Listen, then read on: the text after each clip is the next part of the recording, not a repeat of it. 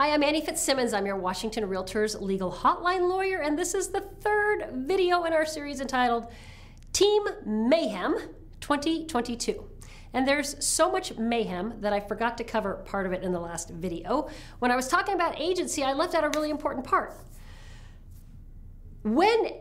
Of course, every time you're involved in a transaction, you have to disclose your agency in the agency disclosure provision of the purchase and sale agreement. And then there is an addendum if you have more brokers participating in a transaction than room to disclose on the boilerplate purchase and sale agreement. And working from memory, I think that is Form 42A. I couldn't swear to that though. It's in that range. Okay. I'm going back to this issue because think about our three business models. And by the way, if you are just tuning into this video, part 3, you have to go back and watch part 1. And now you have to watch part 2 also, because this video is working off of both of those videos. We've described 3 business models. In each of these 3 business models, when you're filling out the agency disclosure provision, you have to list all of the agents, all of the brokers who formed an agency relationship in the transaction.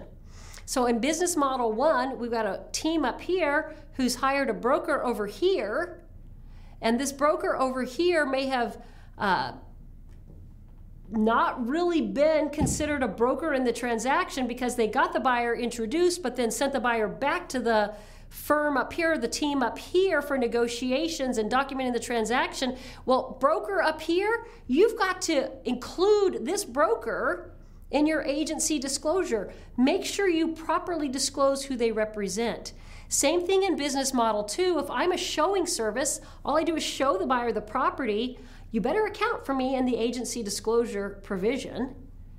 And if you're representing the seller and I go and hold the open house for you or handle the listing elements in my local community because you're in a different geographical location, and I'm not made the seller's agent under Washington law, then in the agency disclosure provision, you're going to have to disclose me by name and my firm as the buyer's agent. Transaction coordinator, same thing. If you're the listing broker and you disclose your agency and you have a transaction coordinator who's not also the seller's agent, you're going to have to disclose them as the buyer's agent. It's going to come as a surprise to your client and to the buyer that this transaction coordinator is representing the buyer. But you have to make that disclosure because you're required to make the agency disclosure in the purchase and sale agreement.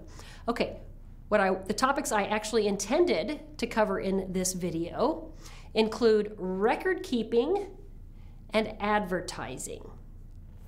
Let's start with advertising because it kind of picks up where we left off. Brokers are required to engage in truthfulness in all of their advertising, required to avoid deception in all of their advertising. If I'm going to go back to calling them my Bellingham team. Let's say my Bellingham team, business model 1, hires a Yakima broker to show a buyer. Bellingham team, let's say that's their name, Bellingham team. That's the name of the firm, Bellingham team. The buyer hires them to represent them. Bellingham team says, our associate, our colleague in Yakima is going to show you the property. When the broker in Yakima shows up to meet with the buyer, they better introduce themselves. They need to identify who they are and the firm with which they're affiliated.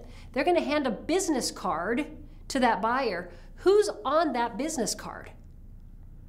Is it the Yakima designated broker's firm's name that's on the business card?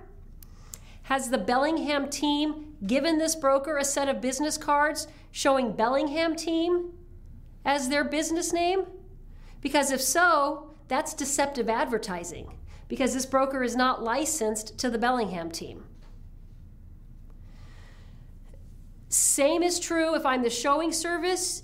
Whoever I hold myself out as to the consumer, whoever I advertise myself as to the consumer, that advertising better be accurate with respect to my license, my real estate broker's license, and my firm's license.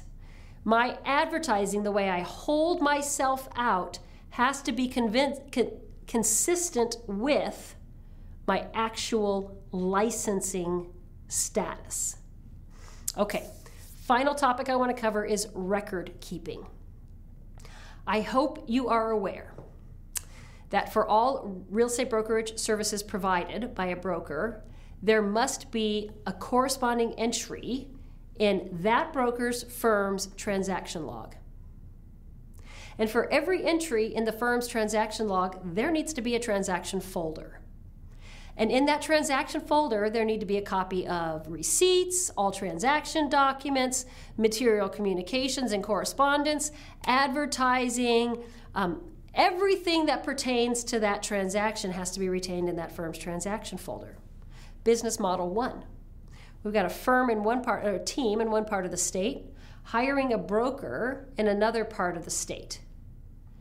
The broker who's in the other part of the state is providing real estate brokerage services that must be entered on their firm's transaction log, and then their firm must have a transaction folder corresponding with that broker's provision of real estate brokerage services. Does that firm's transaction folder have a copy of the listing, the flyers that were handed out, the communications between the broker and the team up here, the communications between the broker and the consumer?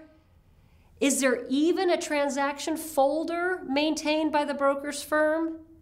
And if so, is it a complete folder? In most cases, it's neither. There's no folder and it's not complete.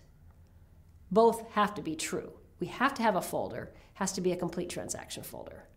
What about the firm that's done the hiring? Do they have a complete transaction folder? If some of the documents are generated on the other side of the state by a broker over whom they have no licensing relationship, no supervisory relationship, how does this firm know that they've got a copy of all material correspondence, all transaction documents, all advertising and other communications, the flyers that are handed out? How do they know? But that's the requirement. Showing services, business model 2. I'm a showing service. I'm going to show the property. When I show the property, that's a real estate brokerage service. It better be recorded in a transaction log somewhere because that's the only service I'm providing to this consumer. And it generates the requirement for a transaction folder.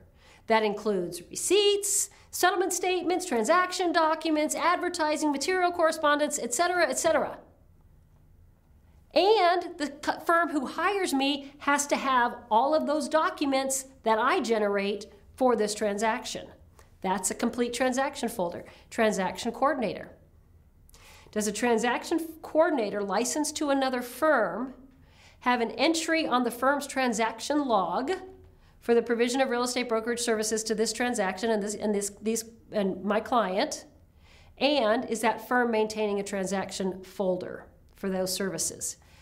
Do I then have everything from the transaction coordinator to give to my managing broker for retention in my firm's transaction folder? If the answer to any of those questions is no, I'm not doing that in any of these 3 business models, then we have a violation of license law and the Washington Administrative Code.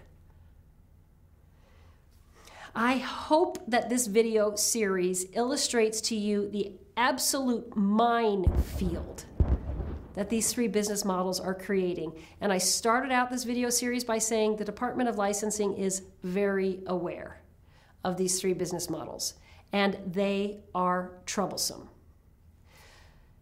Designated brokers take control of the situation. Ultimately, you are the person responsible for supervisory authority over all the brokers licensed to your firm. And if any of the brokers licensed to your firm are players on either side of any of these business models, then designated broker, you undoubtedly have a problem. If you have questions on anything in this video series or any other topic, real estate Washington law, hopefully, send an email to me, legal hotline at warealtor.org. Thank you for being a Washington Realtors member.